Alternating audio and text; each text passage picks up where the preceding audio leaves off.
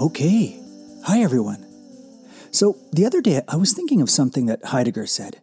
What he said is this. He said, "We're in flight from thinking." Now, I'm not really qualified to venture too deep into the dense underbrush that is the great thinker Heidegger.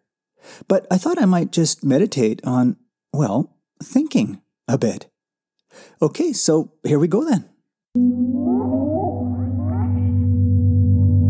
Okay, now, I'm not sure, but it seems to me that today we have increasingly little time, patience, or maybe even ability for profound attention or deep contemplation. As I mentioned, we seem to be in flight from thinking, as Heidegger says. Now, it is true that we might be getting better at something like multitasking. And sure, amidst the clamor and busyness of things, that may have its benefits.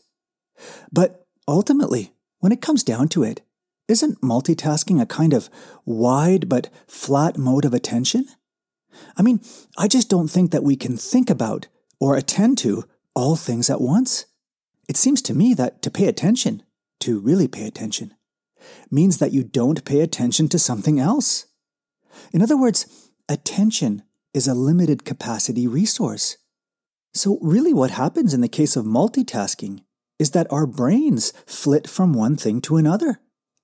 This is the sort of attention that's marked by radical change of focus between different tasks or between different sources of information. But trying to keep up with an excess of stimuli like this means a scattered, fragmented, or restless mode of awareness.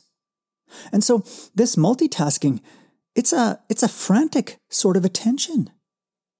As the philosopher Byung-Chul Han says, it's the sort of attention that characterizes wild animals, who must constantly divide their attention, who must continually process background events just in order to stay alive. Due to this restlessness, animals, like perhaps many of us today, cannot immerse themselves contemplatively in things. Actually, Nietzsche recognized this sort of restless awareness or mode of attention in his own time and called it the beginning of the death of civilization. And that's because he thought we owed our greatest cultural achievements to deep contemplative attention.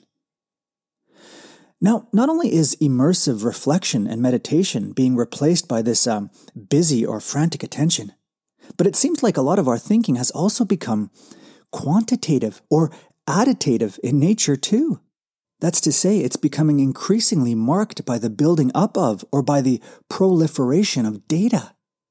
The problem with this is that in our continuous information surfing and binging, we voraciously consume the infinite bits of data without pausing to bind, without taking the time to meditate on and connect together what it is we consume, without making it meaningful or giving it significance, without seeking out the truth. And there's a sort of machine-like, functional aspect to this, right? It's like we're becoming more and more like processors. And the problem with processors is that they don't stop and linger and reflect, because that would be, well, inefficient. But here's the thing. Real thinking isn't just calculative or quantitative or additive. It's not just a rushing torrent of bits of information. No, real thinking is so much more than this. So, first of all, real thinking wants, as Heidegger says, to dwell or to collect itself. It wants to sit still. It wants time and empty space. It wants quiet. And real thinking partly means allowing the world to reveal itself rather than being a strategy for how to manipulate or exploit it. What's more, real thinking is also subversive and a kind of negativity. That's to say, it criticizes, it undercuts, it questions. It's the mother of revolution. And also, real thinking isn't just linear and predictable. No, it's experimental. It dances and it cuts clearing through untrodden paths. In this way, it has the quality of a free spirit, to use Nietzsche's term.